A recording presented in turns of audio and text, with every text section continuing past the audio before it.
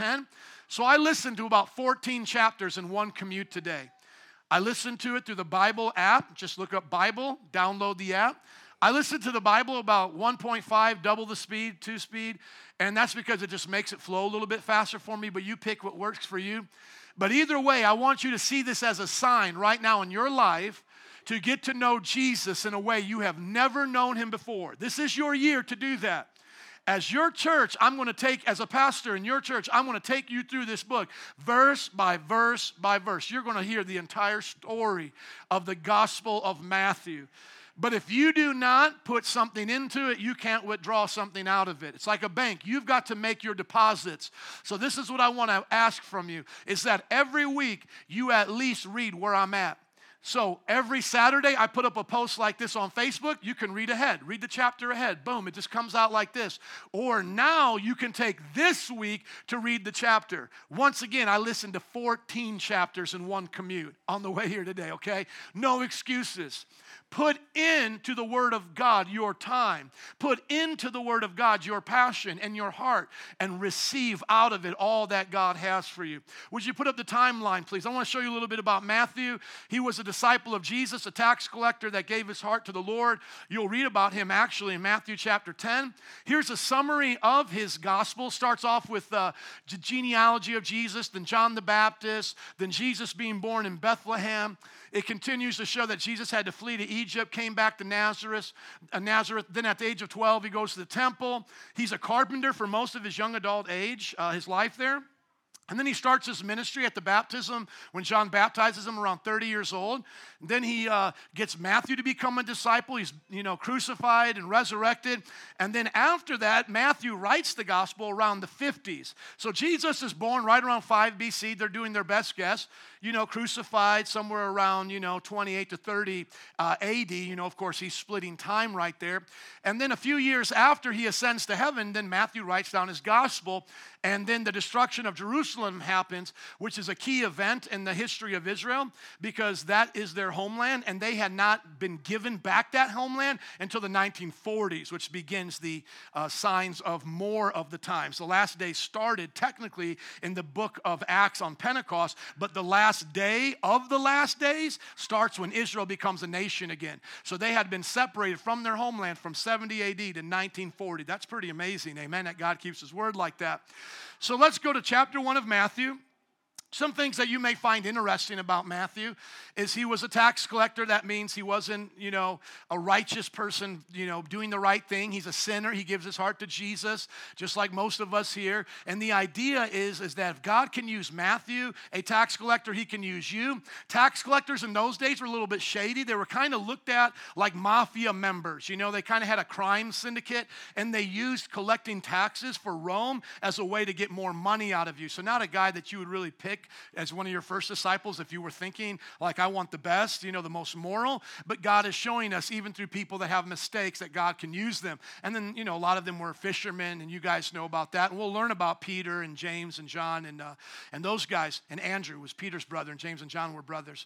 Also, another interesting fact is that you got 4 gospels in your New Testament, 27 books of your New Testament. New Testament means new covenant. It's how God is going to deal with the world through Jesus. Think of the Old Testament as that which has Jesus concealed. He's showing up and doing things in mystery, but then when he's revealed, now we have the new covenant. In the Old Covenant, he's giving us the 10 Commandments plus 603 other laws for a total of 613, and Leviticus and those kinds of books of the Bible. The prophets are telling the people they're doing things wrong, but more importantly, they're talking about the first and second coming of Jesus. The first coming of Jesus that we're about ready to read here has a good portion of the Old Testament talking about it, starting from Genesis chapter 3, where Adam and Eve sin, and the Father says to them that you are going to give birth to a child, and your child is going to crush the serpent, that one that tempted you, and as he crushes the serpent's going to strike his heel. There's your first prophecy of God coming in the flesh, being the Messiah.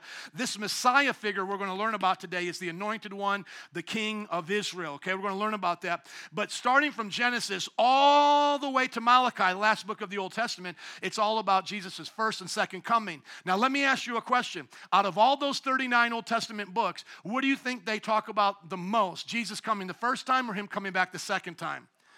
Not even close, second time. So think about how significant Jesus' first coming was, baby in a manger, born in Bethlehem, all of those wonderful prophecies.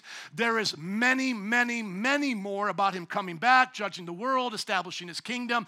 That's why after he's raised from the dead in the book of Acts, which starts the Acts of the Apostles, the Acts of the church, the number one question the disciples want to ask the resurrected Lord and Savior Jesus is not what it was like in heaven, not what it's going to be like in hell, not what all the signs of the times are. They want to ask one thing: when are you starting your kingdom, and is it now? Because the entire Old Testament is all about the Garden of Eden lost and it being regained. The first coming was just the introduction. It was what we needed to get entrance into the kingdom. But what we're doing now is establishing the kingdom so that when Christ comes back, we rule and reign with him for 1,000 years, and that's how the world ends. And then it restarts only with the Christians, and the rest go to the lake of fire. Judgment Day on earth, Armageddon, is just the beginning of the millennial reign. In other words, God gives us 1,000 years of paradise because of what we had lost and what Jesus gained back. Us being ethereal in a new heavens and new earth does not happen until after the 1,000-year reign. So a simple timeline is this: Jesus in the cross, preach the gospel to the whole world, judgment comes, 1,000 years of him ruling and reigning as a literal king, and us being like superheroes with him. We can't die. We'll have resurrected bodies like him, able to walk through walls, and we will rule and reign over the earth and the citizens here. And the Bible says even a baby will live to be 100 years old. Some of them will live the whole time. And then after that, the ultimate judgment comes to the lake of fire, those who have done evil. Hell will be jumped into there. Think of hell like a county jail, and the lake of fire being the penitentiary after the judgment. And then think about heaven being the resort as you wait to come to be on the new earth. And then once you're here on the new earth, you never go back to heaven again. You're only a disembodied spirit until Jesus comes to establish his kingdom for 1,000 years. And so when they're getting kicked off to the lake of fire, the whole entire solar system and universe gets recreated. The Bible says heavens and earth will flee away. If you've ever watched The Matrix, when they're in between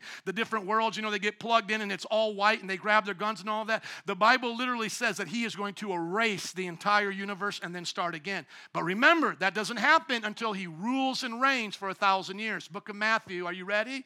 It's the start of that journey. Now, Matthew is one of 4 gospels. Matthew is a disciple writing the gospel. A couple things about this. A lot of skeptics in our day try to put the Bible down. One of the things they'll say is, well, it doesn't say it's written by Matthew. Well, what they don't understand is that no biography ever puts, the author ever puts their name in there. That's not what you do. That would be wrong in that time. So they don't talk about themselves when they're talking about somebody else. This is not an autobiography. It's not written by Jesus, about Jesus. And when you write about somebody else in these times, you wouldn't put your name. How do we know this was written by Matthew? Church history tells us. Church history tells us Matthew wrote this. Now, somebody may say, well, how can you prove it? Well, if you want to get that nitty-gritty about it, what difference does it make whether Matthew wrote it or not? What matters is what he wrote is true. We don't know the author of the book of Hebrews, but I believe it's true. Which then asks another question: how do we know the books of the Bible are true? We do not take the books of the Bible just based on church history in their name. We take it based on the canon. Everybody say the canon. Thank you. The canon is how we make a ruler to decide what's in and what's out. If you're going to decide what is 12 inches, you got to start with something. And that first ruler becomes the ruler by which you make all the other rules, all the other rulers. And so the canon of the New Testament was established by the Old Testament with the church fathers looking at the books. And there were some books a little bit after the apostles that even bore the name of the apostles, like the Gospel of Barnabas or the Gospel of Thomas, that they rejected. Now, the Da Vinci Code and other conspiratorial people will like to make you think we're missing parts of the Bible, and the Roman Catholic Church messed it all up, and Jesus really had a bunch of wives and had children, and those became the Illuminati or something like that. That's a lie. Basically, this is what happened. The church receives letters from apostles. They know our apostles. They can see them, and they gather them together. Eventually, that becomes the New Testament. Over time, other people started writing letters in those apostles' names, like the Gospel of Peter, Gospel of Thomas, Gospel of Barnabas, and they judged them by the letters they had already had. And how did they know that the letters they had were already right? Is because they judged them by the Old Testament. How did they know the Old Testament was right? Because they judged it by the prophets that were there. Now, if you say to yourself, I don't trust any of that, well, then I'm going to blow your mind a little bit, and I'm going to say, can you trust yourself? If you want to get all esoteric on me, let's just go to foundations of truth. How do you know you exist? Start, go. Well, I'm here. Prove you're here, not in a dream.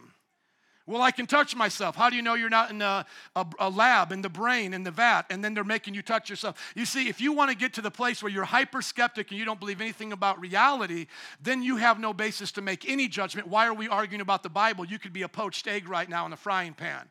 You say, Pastor, nobody actually believes that. Smartest atheists actually believe that. I have it on my Facebook right now. Bertrand Russell, the famous atheist philosopher who was a fan of David Hume, one of the greatest philosophers of all time, atheist, said that if we cannot understand science and induction in the foundation of it, we have no knowledge. And so when people say, I don't believe in God, I believe in science, what they've just shown you is they're an idiot and they don't understand either.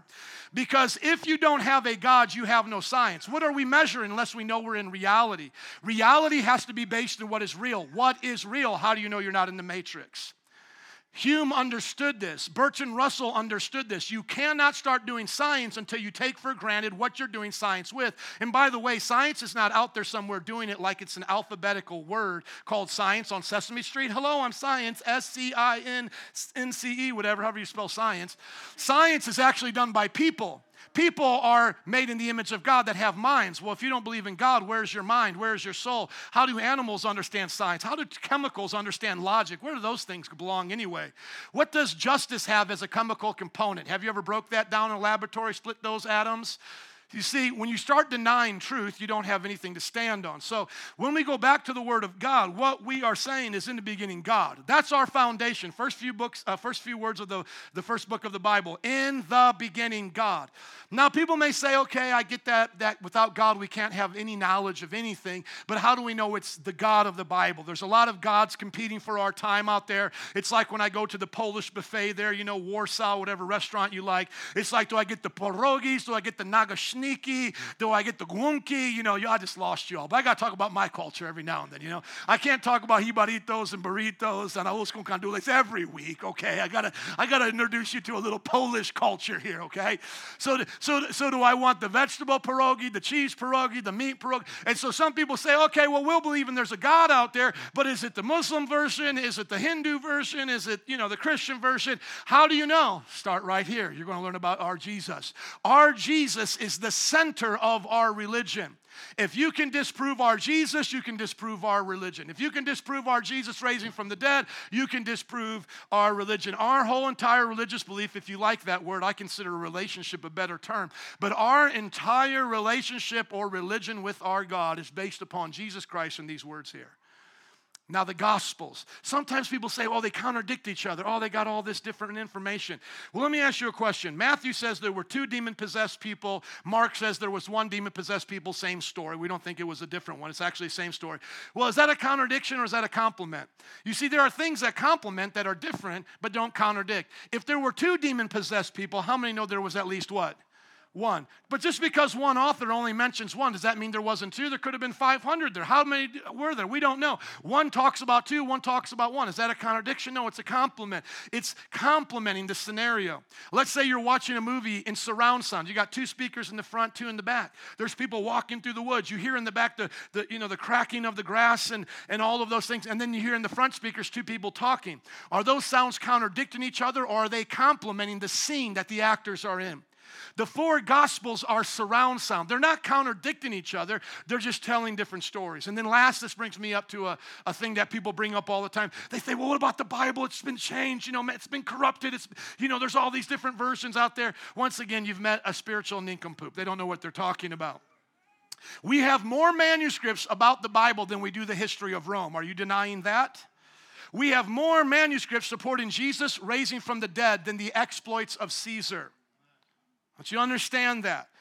Now you may say, well, it's all in the Bible. Where's all the other secular historians? My friends, secular historians agree with the Bible, but my point is the Bible is 27 unique books. If I took them all individually, that makes the case even worse. History of Rome sometimes is only 3 authors with each one of their own books. We have 27 books, and I think over 13 authors, all describing the same events. That is unheard of in all of antiquity. And so when we debate people like Bart Ehrman who write books like Misquoting Jesus, the simple question we ask them is, if you're going to be that skeptical of the Bible, do you do that to all history? And then we make them say yes. And then it's like, well, okay, I'm talking to a nincompoop now. You're denying all of history. What can I prove to you? You don't believe anything in history. Okay, so the moment you give up the Bible, you've given up all known history. And by the way, the majority, including Bart Ehrman, of all historians believe Jesus existed and that the Bible has the best records of Jesus. It's just a religious book for us. That's okay, you don't take it that way, but take it as what it is, fact. There's locations, there's genealogies, there's dates and places in the Bible, and there's 27 books. And so when you look at it like that, it's actually an encyclopedia of Jesus' life, which no other character in history has it. You want to deny Jesus, you deny all history. You deny the truth of the Word of God, you deny all rationality. Think you can get around those things? I double dog dare you to try. I double dog dare you to try. Smartest philosophers, smartest historians can't get around it. Quick story, there was a man working as an investigative reporter. You can now watch his movie, The Case for Christ, Lee Strobel. He's working there at the Chicago Tribune. His wife becomes a Christian out of some bad things going on in her life. He says, oh my goodness, I can't believe this. He was a staunch atheist, you know. He said, I can't believe my wife became one of those Christians, man. He said, I'm going to go down to the church. I'm going to talk to this silly pastor, use my investigative reportive skills. You know, he's also a lawyer. And I'm going to figure this out, disprove the Bible, and then I'll get my wife out of that church. Lo and behold, he thought he could do that in a weekend. About a year and a half, 2 years later, he became a Christian. And now he's one of the best Christian authors of our time. And what convinced him, and what convinces so many others, is that when you study the life of Jesus, it's not put in the setting of myth. C.S. Lewis was an expert at myth. He was friends with J.R.R. Tolkien. You know, C.S. Lewis wrote, Lion, Witch, and the Wardrobe, the Chronicles of Narnia. His best friend, J.R.R. Tolkien, wrote the Lord of the Rings. These guys knew everything about myth. And J.R.R. Tolkien was a Christian, and he was witnessing to C.S. Lewis, and he was a staunch atheist. And they would always get together and talk about their mythological stories and everything. And then J.R.R. Tolkien began to tell him, man, you need to look at Jesus as the origin of all myth, the true myth, in other words, the original that everybody's copying off of. You know, there's always stories about heroicism and people doing good to overcome evil, and there's always some type of a messianic figure, you know, whether it's Luke Skywalker going to save the galaxy and defeat evil. And so what he told him was, start with Jesus and see if everything we've ever written and all the valor and all the character and everything we think is, you know, valuable and noble in this world, if it comes from Jesus. And C.S. Lewis says the day he got saved, because he did get saved, the most reluctant man in all of England came to his knees and bowed before Jesus. He came reluctantly. Why? Because he thought he was too smart for Jesus, but he found out that Jesus was the answer to everything he had enjoyed. And then one of the things he talked about was, if you have a desire for something salty, there must be something salty for you to eat. If you have something like a desire or a taste for something sweet, there must be something sweet. And then a little bit deeper, if you desire justice, there must be a way for justice. And then he said, if there is no God, why do we all desire him? Why do we all desire him? Augustine said it like this, that all of our longings are answered in God, that he is the one that completes us. And so when we go to Matthew is a gospel written primarily to Jews.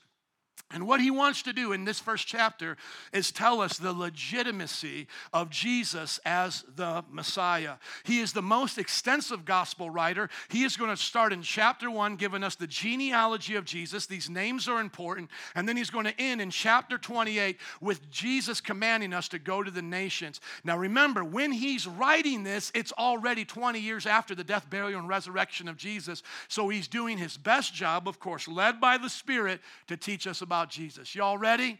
Okay, hopefully I answered some of your questions. Let's go to Matthew chapter 1. Matthew chapter 1. This is the genealogy of Jesus, the Messiah, the son of David, the son of Abraham. Abraham was the father of Isaac, Isaac the father of Jacob, Jacob the father of Judah and his brothers, Judah the father of Perez and Zerah, whose mother was Tamar, Perez the father of Hezron, Hezron the father of Ram, Ram the father of Abinadab, Abinadab the father of Nahshon, Nahshon the father of Salmon, Salmon the father of Boaz, whose mother was Rahab, Boaz the father of Obed, whose mother was Ruth, Obed the father of Jesse, and Jesse the father of David. That's the first 14.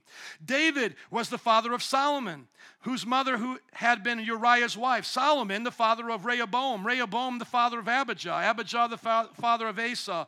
Asa, the father of Jehoshaphat. Jehoshaphat, the father of Jehoram. Jehoram, the father of Uzziah. Uzziah, the father of Jotham. Jotham, the father of Ahaz. Ahaz, the father of Hezekiah. Hezekiah, the father of Manasseh. Manasseh, the father of Amon. Amon, the father of Josiah. Josiah, the father of Jeconiah and his brothers at the time of the exile to Babylon. Everybody take a deep breath. Having fun today reading all these names.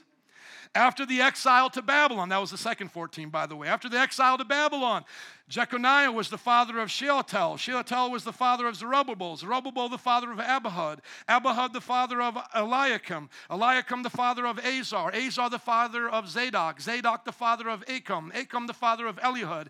Elihud the father of Eleazar. Eleazar the father of Matthan. Matthan the father of Jacob. And Jacob the father of Joseph, the husband of Mary. And Mary was the mother of Jesus, who is called the what? The Messiah. Thank you. Verse 17.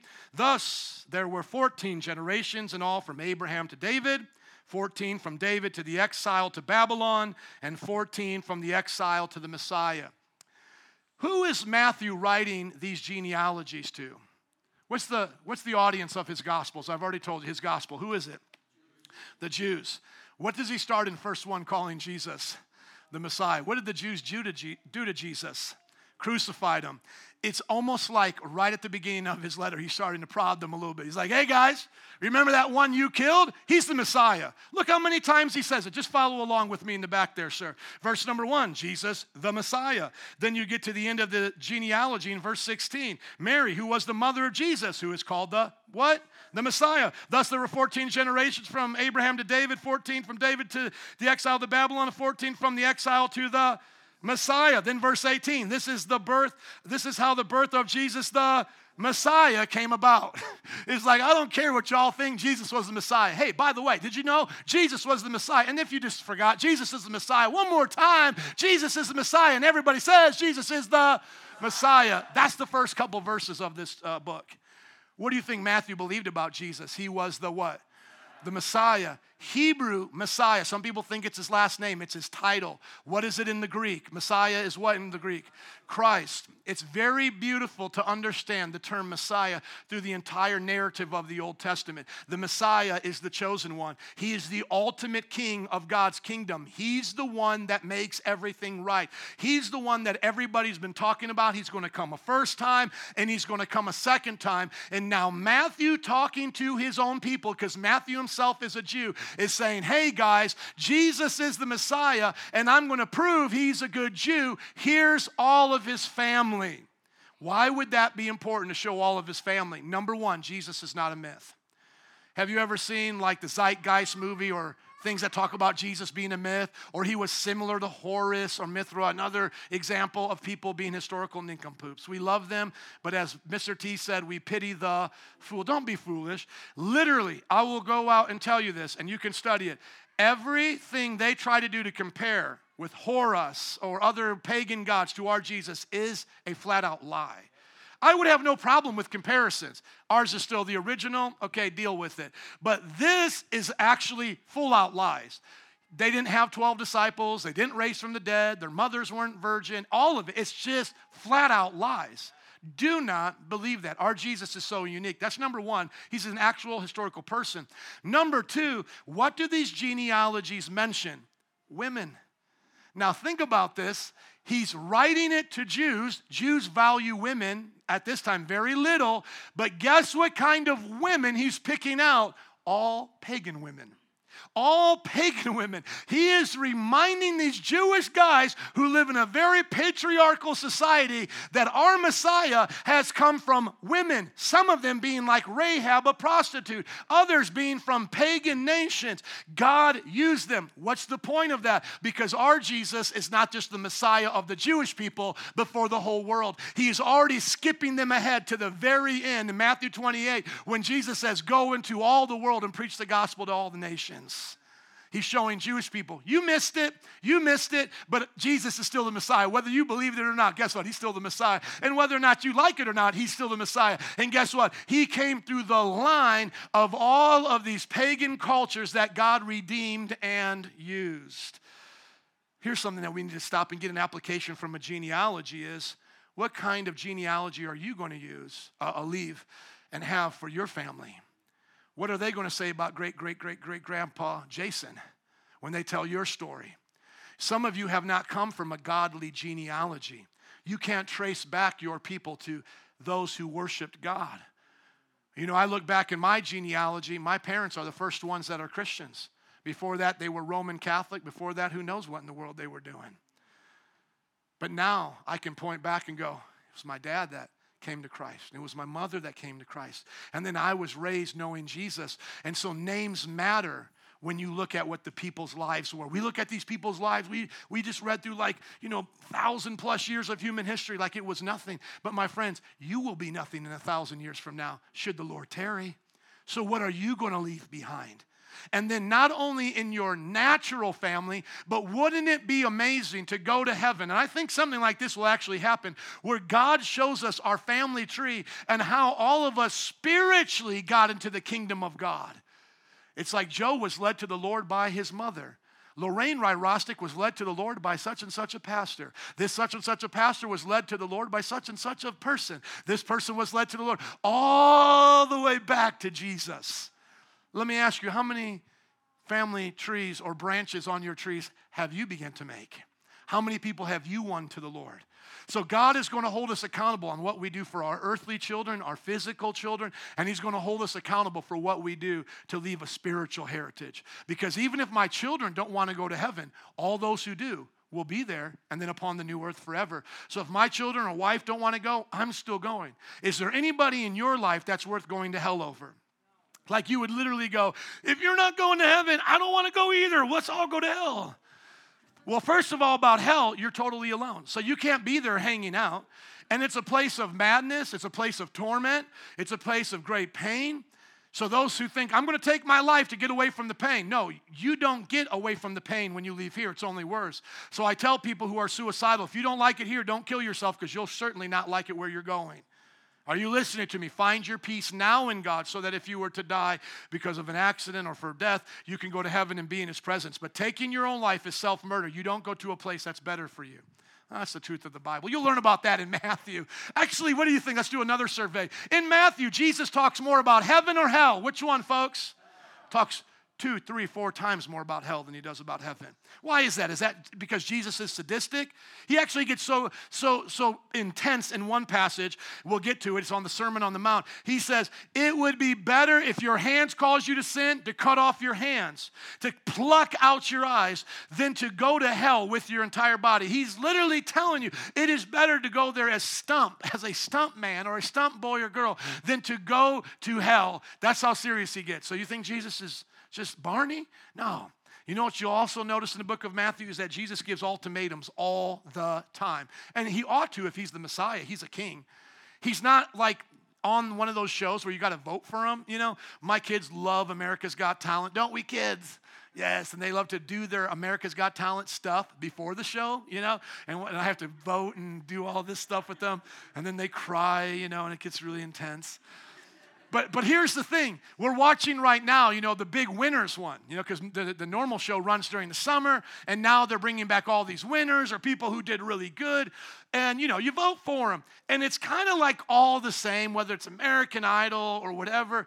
Whenever it gets these shows to people voting for them, it's always like you can see, you know, like the people are vulnerable. And you're like, vote for me, please, you know, number 3, whatever. And we think like Jesus is doing that. Let me in your heart. I'll be your homeboy. I promise I'm better than Buddha. Like, keep me around, like a heart. No, dude, Jesus is not doing that. As you read the book of Matthew, like Jesus tells people, it's my way or the highway. Jesus goes on and on and on in one chapter in Matthew chapter 23 against the Jews. He calls them snakes. He calls them vipers. He calls them whitewashed tombs. He calls them children of the devil. He is like so serious about what he has to say. But then at the same time, you'll see a little bit later on, he says, oh, Jerusalem, Jerusalem, as a mother hen gathers her chicks. Oh, I wish that I could gather you. The reason why I stop here and say it all about the genealogy is because Jesus was a real person born in the flesh. And it really mattered what the people did before him, because that's why Jesus wasn't an Egyptian. That's why Jesus wasn't an Italian. Jesus came through the group of people, starting with Abraham, that God had picked for this lineage, for the Messiah to come. Quick little thing, if you ever read your Bible, you might see that Luke's is totally different once it gets to David. If you scroll up a little bit on this passage, you'll see a highlight link for generations. It's because Luke gives you the genealogy of Mary. Now, why would Luke give you the genealogy of Mary? Because as we study the life of Jesus, is Joseph technically his father? No, because in a sexual relationship at conception, father gives seed, woman gives egg. But in this scenario, where does seed come from? Holy Spirit. So it's cool to know, like, he was raised by Joseph in an earthly home of a Jew that came from the seed of David, fulfilling all of those prophecies. But technically, if he was given, the flesh body from his mother Mary, you've got to check her genealogy as well. So Luke makes sure to do that. So you can go and check that out. Now let's keep reading. The genealogy was pretty cool, right? Amen. Verse 18. This is how the birth of Jesus the Messiah came about. His mother Mary was pledged to be married to Joseph. But before they came together, she was found to be pregnant through the Holy Spirit. Because Joseph, her husband, was faithful to the law and yet did not want to expose her to public disgrace, he had in mind to divorce her quietly. A couple quick things to notice here is how serious they took engagement, because it almost could be a contradiction. They weren't married yet, but now they're going to divorce. Why is that? I thought you only get divorced after you get married. Not in their culture. They took the engagement so serious that if you were to break it off, it would be the same as a divorce. How much is our culture watered that down today? I have a book in the back called Date Like a Christian. You can get it for free online. We need to understand how serious dating relationships are. Notice this about Joseph. He doesn't want to disgrace her. That means he's a good man, and he keeps the law. So he knows it's not his baby because they have not been doing the thing before their marriage. Come on, how many know we need to have that kind of integrity in our relationships? Not having sex before marriage. Now, hear this. Mary says it came from the Holy Spirit. Is Joseph right off the top believing that? No. He respects her, he honors her, but he's like, I don't know what you did, but you pregnant and I didn't do it. I'm just going to respect you enough and divorce you on the side. Now, thankfully, an angel shows up. Watch this right here. Verse 20. But after he had considered this, an angel of the Lord appeared to him in a dream and said, Joseph, son of David, do not be afraid to take Mary home as your wife, because what is conceived in her is from the Holy Spirit. She will give birth to a son, and you are to give him the name Jesus, because he will save his people from their sins. Isn't that amazing? Now let's just stop and think about all the religious views people have about Jesus. Muslims say he was a good prophet, and they actually believe he was born of a virgin. Jews think he was a good Jewish man, but not the Son of God, nor born of a virgin. Hindus say Jesus is just one of many incarnations that God has come in the form of, and that's why they believe in things like Avatar. You see the movie Avatar? You have Sully, a dude, coming into the body of an alien. That's literally what incarnation is, and the Hindus have believed that gods have been doing that forever, and they think Jesus is just one of those. Now, if you look to the Jewish faith, it cannot be one of many, because our God is singular, the Father, Son, Holy Spirit. So he's not popping down. Zeus is not coming one time, and then Krishna another time, and then these different gods. Of course, we're all in the name slipped my mind at once. The monkey face God and the elephant face God. Does anybody know these Hindu gods? Vishnu is a main god. Who's the elephant god? Why is my mind going blank? No, look up Elephant Man God. Look him up, Hindu. I just want to get his name out of my head. What is that silly guy's name? I've been to India 3 times. They have gods the size of statues of liberty all over the place. Gods in their cars. You get into the taxi cab. There is no separation anywhere in that culture. Ganesh. So Ganesh does this. This monkey god does this. No. When you look at the Bible, and we're looking at this scenario here, It's a very unique situation. So here's some of the things that I like to ask people, Buddhists, Muslims, whatever. I say, oh, you all believe in Jesus and he was a good prophet? I go, why does our book say he was born of a virgin? Why was that important? All other people are born a certain way. Even like when Abraham and Sarah get together at an old age to have a child, they still have to get it on for the baby to come. There is no miraculous seed given. And I love blowing up Muslims' worldview like this because I love Muslims, wrote a book about it by God's grace. And I say, Muhammad's the greatest prophet. Oh, yeah, but Jesus is a prophet too. Yeah, he's a good prophet. Why was Jesus born of a virgin but not Muhammad? See, Muslims copycat Christianity and leave out the stuff they don't like so they can keep doing what Muhammad wanted them to do. But that's a good question, isn't it? Why would you believe this man is virgin born and yet there's a greater prophet named Muhammad that was born of a sinner just like everybody else? Why does Jesus get to skip all of human history and all of the seed of man and get directly dropped in by the seed of the Holy Spirit? We got to go to another gospel. Let's go to Matthew's friend John. Go to John chapter 1, verse 1. When you look at the four Gospels, you'll see that three are similar. They're called the Synoptic Gospels, Matthew, Mark, and Luke. There's a lot of theories about why they're so similar. That's another discussion. But John's material in his Gospel is about 80% unique. Here's my simple reason why. The Synoptic Gospels came early, and they were primarily written to tell the historical narrative of Jesus. By the time John comes many years later to write his gospel, he wants to give you the theological understanding, not the geological understanding. Not geo, it's genealogical. Genealogical. Is that how you say the word? Genealogical. Thank you. Thank you for being patient with me. It's one of those days. So, he starts off with the what foundation? Theological. What does Matthew start off with? Genealogical. There you go. Look at John chapter 1, verse 1. In the beginning was the what? The Word, and the Word was with God, and the Word was God. Go to verse 14. And the Word became what? Flesh. Come on, keep up. Thank you. And the Word became flesh and made his dwelling among us. We have seen his glory, the glory of one and only Son who came from the Father, full of grace and truth. Go to verse 18, still the same chapter. No one has ever seen God. Come on. No one has ever what? Seen God, but the one and only Son who is himself what? God, and is in closest relationship with the Father, has made him known. Go back to the passage in Matthew. Why is Jesus virgin born? Because God coming in the flesh has to come in perfect flesh. Perfect flesh had been lost from Adam and Eve. Why is his name going to be called Jesus? Because he's going to save us from our sins. He has to restart the human race. Whose image was the human race made in to begin with? Jesus's. God specifically, God, yes, in general, but God is the Father, the Son, and the Holy Spirit. Who was the person that made us in his image? He was the Son. So before the Son took on flesh, we were made to be like him. And remember, in the body of man, or rather in the dust of man, there was no soul until God what? Breathed the Holy Spirit. So the Holy Spirit brought the body to life. What is the Holy Spirit now doing in Mary? Bringing the Son into the flesh. And this is why we believe that at conception is personhood. You don't need personhood with the form of your body. So some people say, well, I agree with abortion, all the way up until about 6 weeks, and then after that, it doesn't look like a person. I'll agree we shouldn't kill that. But here's the thing. They're not understanding metaphysics. Metaphysics is understanding things beyond just nature. Is your spirit confined just to your form? Meaning, if I cut off your arm, do you have less of your spirit? If I cut off your other arm, do you have less of your spirit?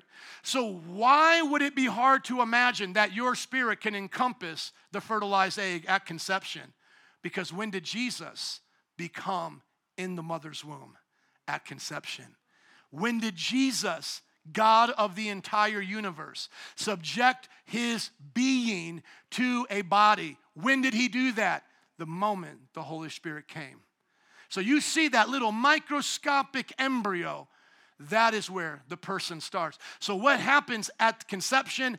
personhood. What happens then in the womb? You are formed in your body. Psalm 139 says it like this: you formed me in my mother's womb. Who's the me talking? The one at conception. Because remember, at some point in this world, unless you're here when God comes in the rapture, you're going to lose your body and be a disembodied spirit. And so your spirit doesn't have to be the same size of your body. How big does heaven have to be? Well, as big as God wants our spirits to be. Spirits could be smaller than little pieces of atoms, or spirits could be bigger than the entire universe. Do you understand? Spirits are only shaped to be a form to what God gives them. So how big will heaven be? Sometimes my kids ask me, how big is God? Because they want to see God like being big, like some superhero over the universe. God's spirit can be infinite in size. Do you understand? And it could be infinite in small, because everything we keep dissecting and dissecting and dissecting, guess where God's power and wisdom still is at? So God is at the smallest level and at the biggest level. So where does personhood come into the universe? It comes at conception, no matter how small that is. Just like as you get bigger, you don't become more of a person, you just become more formed and shaped. And some of us get a little bit bigger shapes as we get older, right? And then we lose parts of our shape as we get older and keep going like this. So your shape does not determine your personhood. God's spirit, God giving you a spirit in your body determines that. And that's why Jesus as a person is deposited into the human race right there, which brings up a whole other group of questions. How did God become man and still remain God? A lot of times when we talk to other religions, they think we're believing that a man called Jesus became God. And that's what cult leaders do a lot. Like if you study Apollo Quibloy or the Jesus of Puerto Rico, he's died now and went to hell. But if you study other false Jesuses, it's always like, I was like on some spiritual quest, and then Jesus told me, I am inside of you and you are me. And now I'm supposed to tell the world, I am Jesus. That's not how it works. That's a cult. Jesus is not walking around like as a man named Jesus and then one day goes, hey, I'm the Son of God. God, yes, I'm God. Worship me, brothers and sisters. The eternal God in spirit came and took on flesh. Then people think I'm talking about a square becoming a circle. And they go, that's a contradiction. A square can't be a circle. It's one or the other. They're not understanding me. Can God take on flesh like you put on cloth called clothes? Hello, I'm asking you a question. Can God put on flesh and still remain God, 100% God? Yes. And then people read the Bible and go, well, if he's God, why did he get tired? Does God get tired? If he's God, why does he say, I don't know when I'm coming back? He says only the Father knows. And can you kill God who was on the throne if he's being killed? All just once again remind us people are spiritual nincompoops. If God becomes man, is he going to come here as some Superman? No, he's going to humble himself to be like us. What's the point of him coming? To get back what we lost. So what does Philippians 2 really say clearly? He limits his knowledge as man. He purposely limits his knowledge. He limits his power. He limits his ability. Does he ever stop being all-powerful? No, let me give you an example. I wrestle with my kids about the size of yours. And guess what? Every now and then, Arnold, they win. I let him win. Does that not mean I couldn't pick him up and throw him across the room? No, I limit myself in my power to relate to them. And so we call this the hypostatic union, God and man joining together in the person of Jesus Christ. So God the Son had always existed, but now he's going to take on flesh and be known to us as Jesus. The name Jesus is quite unique. A lot of people get hung up on it who start studying the Bible and think they know stuff. They say something like, well, did they speak English back then? What was really his name? Well, technically they probably spoke Aramaic because remember they took trips to Assyria and Babylon. And so their Hebrew, which was a Semitic language, got morphed into a more popular language of that time, Aramaic. Very similar like how Latin kind of morphed into Spanish. Latin being more of the classical version, Spanish being more of the popularized version. Hebrew was their classic language, but Aramaic was what all the other nations spoke, and it kind of morphed into that. So his name was somewhere in that vicinity of probably being Yeshua. And then people get really technical and they go, well, Yeshua translated into English is what? Joshua, somebody knows. So why aren't we praying in Joshua's name? Why do we pray in Jesus' name? And then people try to come up with all kinds of conspiracies. Let me make it real simple for you. When you read the Old Testament in Greek, which was translated 200 years before the time of Jesus, because Greek was a real popular language too, when you go to the book of Joshua, guess what they call Joshua? Jesus. So it goes Joshua, Hebrew, Yeshua, to Jesus. So number one, what does that tell us? The Jews of that time had no problem taking one language and translating into another. So whatever we do now with this name Jesus, there's not going to be more special power or more Jesus sauce on it, okay? More Holy Ghost sauce on the way you say it. And some people will do that. You have to say it like this to count because there's only one name given to men under heaven by which they might be saved. And it's the name of Yeshua. It's the name of Joshua. It's not Jesus. That's an English word. J didn't even exist back then. How many have ever heard stuff like that? Okay, a few of you. So I'm talking to you. All folly, all folly. Number one. When they translated from Hebrew to Greek 200 years before Jesus, they had no problem going Yeshua to Jesus for Joshua in the Bible. No problem.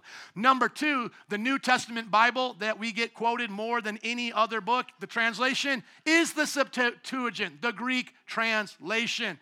So it's okay. Now, why do we have the English word Jesus? It's because when it went original in the New Testament, it wasn't Hebrew, it was Greek. It's original in the Greek. We have no ancient manuscripts in Hebrew or Aramaic. All the time period, the 5,000 documents, they're in Greek. And in Greek, his name is Jesus. And when you go from Jesus to English, what are you going to say? Jesus. Now, if you want to be appropriate to the culture, you can call him Yeshua, no problem. You can call him Joshua. It might sound weird. In the name of Joshua, amen. Who did you pray to? Joshua. Who in the world is Joshua? Because here's another thing that's going to get a little trippy for some of you. We're not superstitious by the syllables we say in a language that give us power. The power is the faith in the person, the Son of God. So yes, just like how you change Jesus to Jesus in Spanish, it's the same way. His name is Yeshua, Joshua, Jesus, Jesus. Pick one and live for him. But there is something very special about why that name is chosen. And it's not because of the Bible character named Joshua who marches around the walls of Jericho. Go to Zechariah chapter 3. There's a very peculiar situation that happens in the Old Testament prophet of Zechariah. This is after the Babylonian captivity. It's towards the end of the Old Testament. There's something very unique that happens with him. He gets a prophecy about a high priest named Joshua. But this guy named Joshua starts getting attributes that can't just be him. I believe that's why God gave that name, to fulfill this prophecy about a really awesome person. Let's watch. Then he showed me Joshua, the high priest, standing before the angel of the Lord, and Satan standing at his right side to accuse him. The Lord said to Satan, "The Lord rebuke you, Satan. The Lord who has chosen Jerusalem rebuke you. Is not this man a burning stick snatched from the fire?"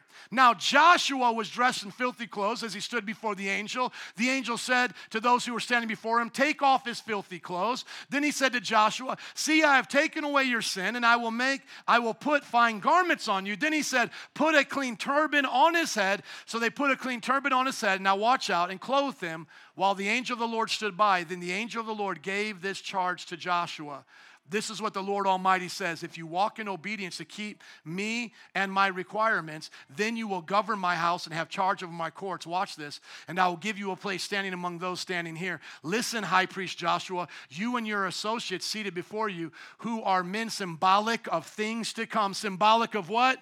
Things to come. Symbolic of what? Things to come. "I am going to bring my servant, the branch. See the stone I have set in front of you, Joshua. There are 7 eyes on that one stone, and I will engrave an inscription on it, says the Lord, and I will remove the sin of this land in a single day." That's deep. See, some of the people didn't get that. You got that. So you had to go to Bible college to get that. So they're just like, what was this do about Joshua? Now he's going to, sins are going to go away in a single day. Why do you think it wasn't Bob? Why do you think it was Joshua? Why was that his name? Because there was a prophecy about this high priest who is going to do awesome things. But here's the deal. He's a sinner himself. That's why he's got to be changed and clothed in this vision as well. But something's going to happen on a single day when all sins are taken away. Let's not go back to Matthew, but just listen. When we hear Matthew speaking about the one who's going to be called Joshua, Jesus, the Bible says he will save his people from their sins. And it says here that there's 7 eyes on this stone before this earthly guy named Joshua. There's a stone with 7 eyes on it. Go to Revelation chapter 5. You ever heard about 7 eyes before? Anybody read their Bible before? Are you guys still with me? Okay, go to Revelation chapter 5. Who has 7 eyes? Did you know that the lamb slain before the foundation of the world, before the throne of God, has 7 eyes? See, the Bible doesn't contradict, it confirms. Go to Revelation chapter 5 and you will see the very thing that was being prophesied by Hezekiah that Matthew is talking about is in the person of Jesus. Now look at this. John is writing, he sees heaven. You know, this is the end times right here.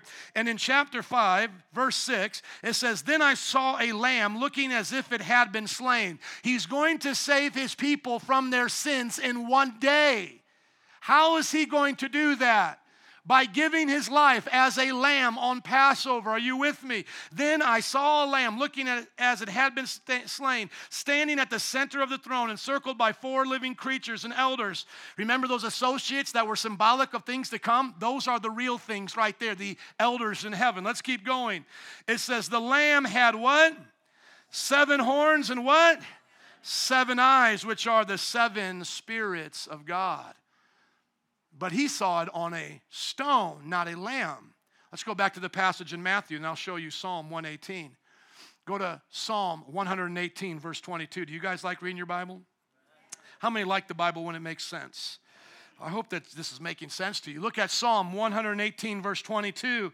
This is a popular psalm that Jesus even quotes in Matthew. Remember, the stone will have 7 eyes, and through that branch, and remember, we are in that branch and grafted in, John 15 says, but it says that one day through that branch, all sin is taken away. Now look at the stone here, verse 22. The stone the builders what? Rejected has become what? The cornerstone. Why was Jesus named Jesus? Because Joshua means the Lord saves. And Joshua, this high priest, had all these amazing things said to him, and that was now going to be fulfilled in the actual person of Jesus, God coming in the flesh. Let's go back to the passage now. I wish I could take more time with you there, but I hope that you're getting something out of this. This is still the introduction. Look at your neighbor and say, the message is coming. I just got to finish reading before I preach the message. I'm sorry. I just got to make sure you understand the context. Verse 22. All this, now notice this, it says, and he shall be called Jesus because he will save his people from their sins. And then to summarize it, it says, all this took place to fulfill what the Lord had said through the prophets. The virgin will conceive and give birth to a son, and they will call him Emmanuel, which means what? God with us. Now get it, all of this. So as he's breaking down why he came from the lineage of David, why he's breaking down why he was born of a virgin, while he's breaking down why his name's going to be Jesus, how he'll save people from the sins, he says this can be summed up in this one phrase, God is with us. Go to Isaiah chapter 7. Isaiah chapter 7. Isaiah, another prophet, speaking about the Messiah. The Messiah will not just be another man doing a good thing. He's not going to be a Gandhi or a Martin Luther King Jr. This is who the Messiah is going to be. Look at Isaiah chapter 7, verse 14. Therefore, the Lord himself will give you a sign. The what? The what? The virgin. The what? The virgin will do what? Conceive and give birth to a son, and will call him God with us. Now, some people have been named after God all throughout the Old Testament. El is a name for God. Yah is a name for God. Ezekiel, El, God is in his name. Isaiah, Yah is in his name. God is in his name. Jeremiah, Yah is in his name. So a lot of people have been named with God in their name. But this is very different. God is going to be here. It's not I have a name that says God is with us, God listens to us, God hears us. No, it is God is here. Hello, there he is. If we don't know, go to the next 2 chapters. Go to Isaiah 9. What comes first, 7 or 9? What comes first, 7 or 9?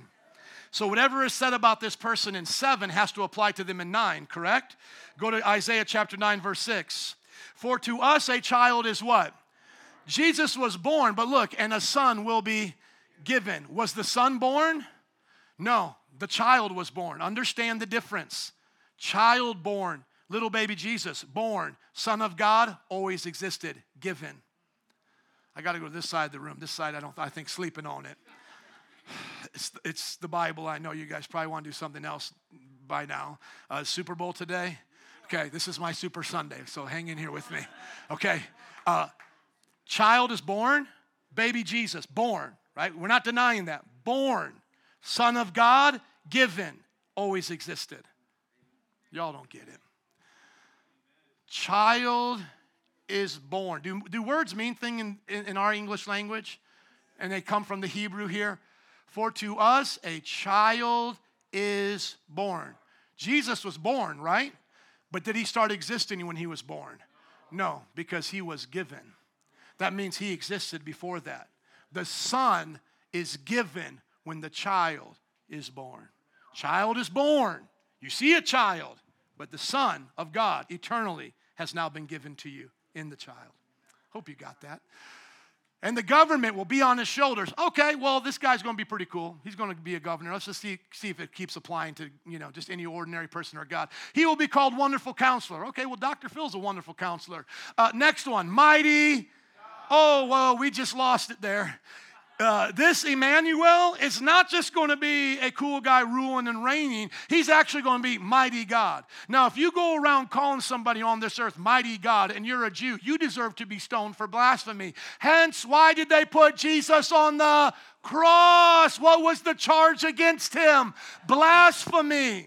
But he was the Son of God. Don't you love Matthew now, starting it right at verse 1. Hey, boys, the one you thought was blaspheming, that's the Son of God. That's the Messiah. That's God with us. He is the Joshua that we've all been hearing all about. Mighty God, everlasting Father, Prince of Peace, of the greatness of his government and peace, there will be no end. That can't just be somebody ordinary. That has to be somebody extraordinary. Going back to the passage of Matthew, all this took place, verse 22, to fulfill what the Lord had spoken through the prophet. The virgin will conceive and give birth to a son, and they will call him Emmanuel, which means God with us. Then Joseph woke up. He did what the angel of the Lord had commanded him and took Mary as his wife. But he did not consummate their marriage until she gave birth to a son, and he gave him the name Jesus. How many have ever heard of one of the Marian dogmas, which is her perpetual virginity? That's a lie. First of all, let's just start right here. Did you ever hear of that? Marian dogmas, perpetual virginity. That's one of them. That's a big deal. How many of you were raised Catholic? Were you guys not paying attention? Maybe that's why you're in this church now. The priest is going to get upset and say, you never listened to me. That's why you listen to that Protestant church. They actually tried to teach you stuff when you were there, and one of them was that she never had sex. This Bible contradicts their tradition. Not only that, in the book of Matthew, we're going to meet Jesus' brothers and sisters because Joseph and Mary did get it on. And two of those brothers, half-brothers, because obviously Jesus was born of the seed of God, divine nature. They were born of the seed of Joseph. Two of them get saved, become authors of the New Testament, James and Jude, brothers of Jesus. Church history contradicts the Roman Catholic Church, and so does this Bible. Why do they mention it unless she consummated it at some point? This would make no sense unless she did.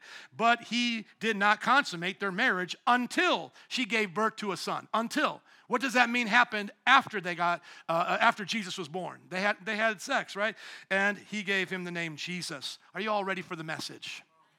Okay, I will preach this message a lot shorter than the introduction. Would you put up the picture of the cross, please? How many of you love Jesus here today?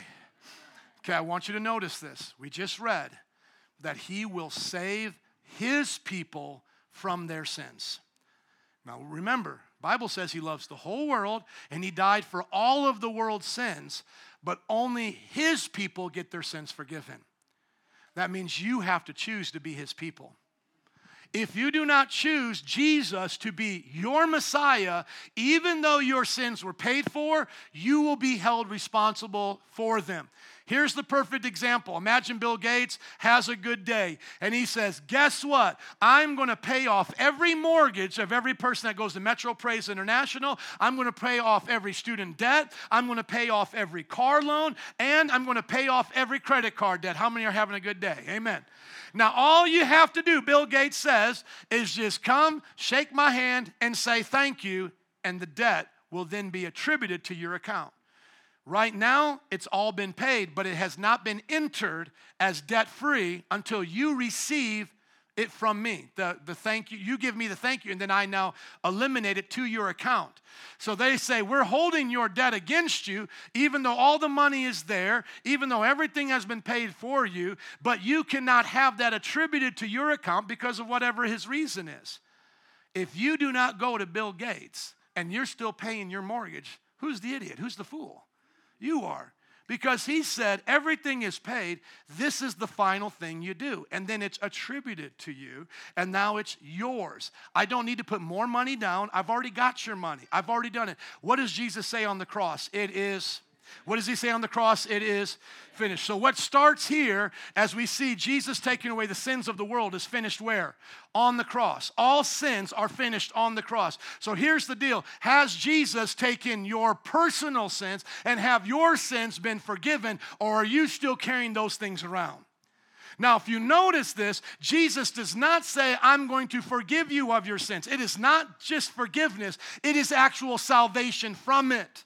See, a lot of you just want Jesus to forgive you of your sins so you could go back out and sin again, to be forgiven again, to go back out and sin again. As if Jesus' fountain of blood here is just to wash your dirty, filthy hands so you can go back out and sin again and go back to his blood to be forgiven. The Bible says he came to save you from your sins.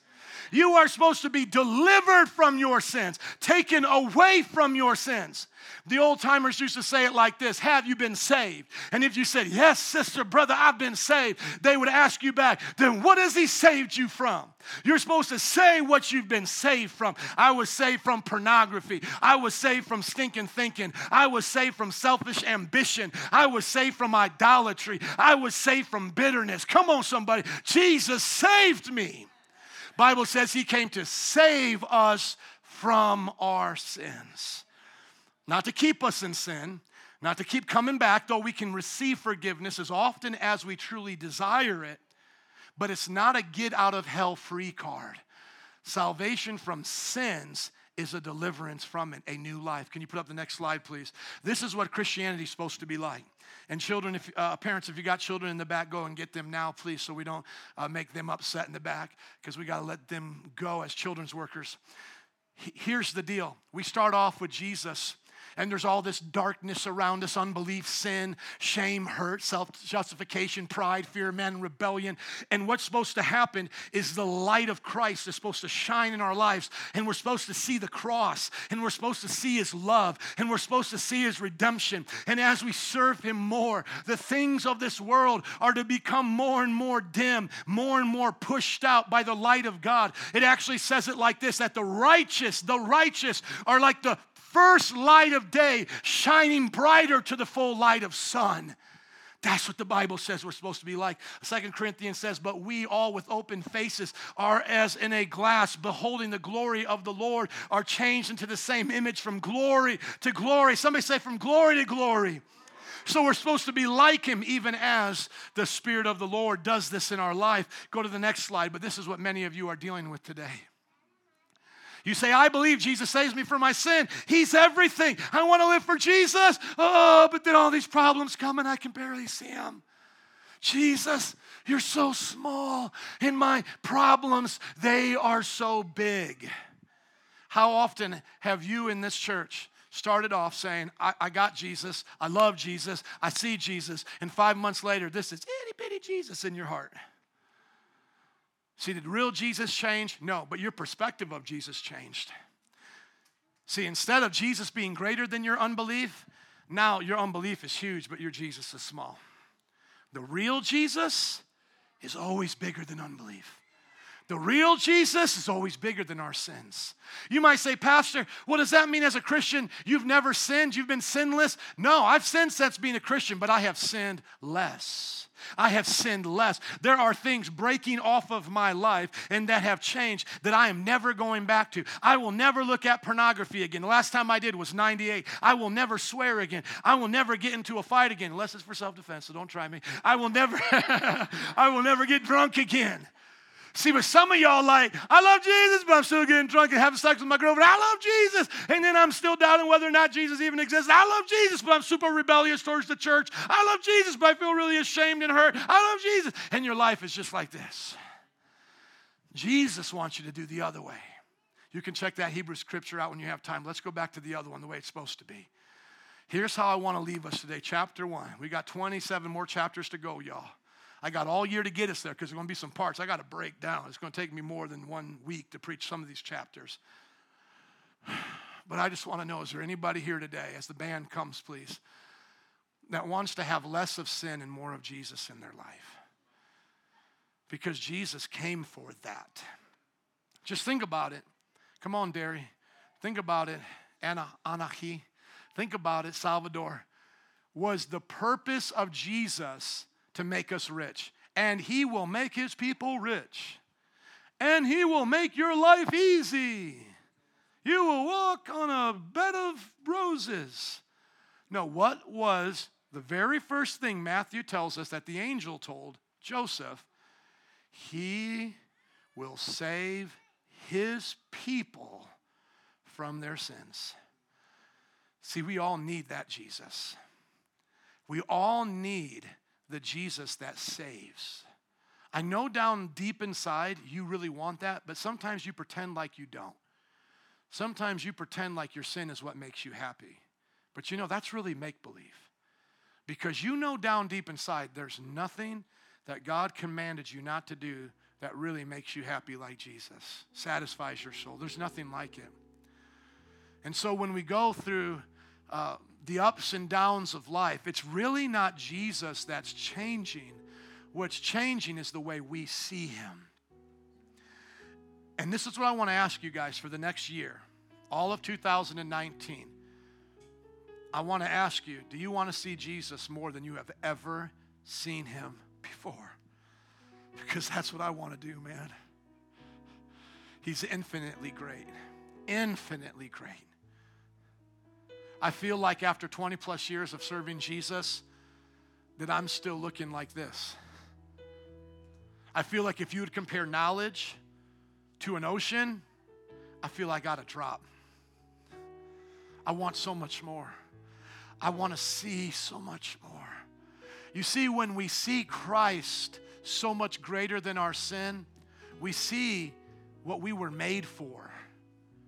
We were made to be forgiving, not to be bitter. We were made to be full of joy. Do you notice that in childhood development? Nancy, would you bring me up Titus, please? Childhood development experts will tell you the smile ignites so many neurons in their brain. It's part of their development. Come here, little buddy. What's up, little buddy? Can I hold you? What's up, little buddy? Everybody look at this right here. This little buddy was meant to smile. This little buddy, he's going to be a little sassy for us now, but that's okay. You were meant to be like this child. Joy is supposed to be your default. Joy, peace, smile. Even today, as adults, when we smile, we release all of that good serotonin, those goodies in our neurons in our brain. You are meant to live in glory. The world is painful, it's dark, but Jesus came to save you from it. Now, does that mean we're not going to be serious in life and fight evil and have to, discipline our children or whatever? Yeah, that's true. But the Bible says even the most wicked thing that was done to Jesus, what was he motivated by? It wasn't anger. the Bible says, for the joy set before him, he endured the cross. So you talk to any tough guy, anybody that's in the military, anybody that's out there fighting, the ones that make it, the ones that we admire, they're not fighting for murder's sake. They're not fighting for the sake of blood. They're fighting for their family. They're fighting for what they love, not just what they hate. And see, you were made to love God. Yeah, you're going to hate sin along the way, and you're going to rebuke the devil. You're going to do some spiritual warfare. It's going to be real. But literally, the Bible says you are to be born again and to be made like this child. This is who we are spiritually. And as we grow, we see more and more of Jesus. So even if you're new to this church, and this is a new sermon series for you, maybe you've never even been a part of one where we're going to read the whole book of the Bible, verse by verse and chapter by chapter, this is how I want you to see yourself.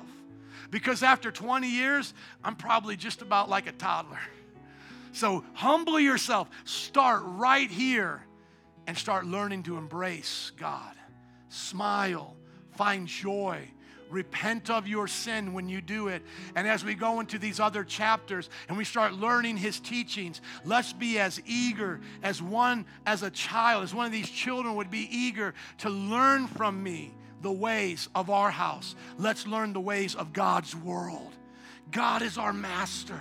He made us to follow him. The Bible simply says it like we were meant to dwell forever in his presence. The Bible says at his right hand are pleasures forevermore.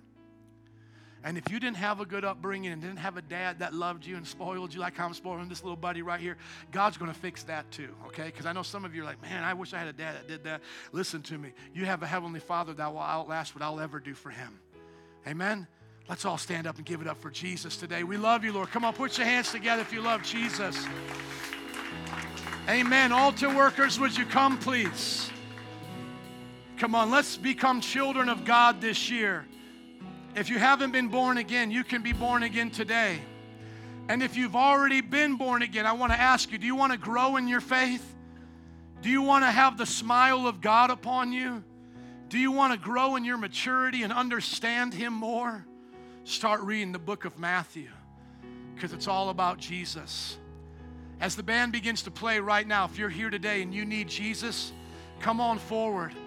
If you've already accepted Jesus, but you want him to save you from your sins as a Christian because you're tired of going up and down in life, come on forward. We'll dismiss in just a moment. But as the band plays, just make your way up here right now. Who wants to see Jesus in a greater way this year and is not afraid to reach out and get prayer? Thank you, band. Let's begin to sing as they come. Come on, don't be ashamed. Be like a child today. You're special to God. Thank you, Lord. Nothing can separate us from your love today, God. We belong to you. Can separate me. Just like nothing can separate me from my love for my son. Nothing can separate you from God's love today. He's the greatest Father. He's the greatest Savior. There's nobody like him. You didn't come here today by accident. Even if others are being prayed for, come on up and wait. We're not in a hurry. Others will get to you. Our leaders will get to you, but come on up. And we'll dismiss in a few moments. Come on, the rest of us, let's worship Jesus.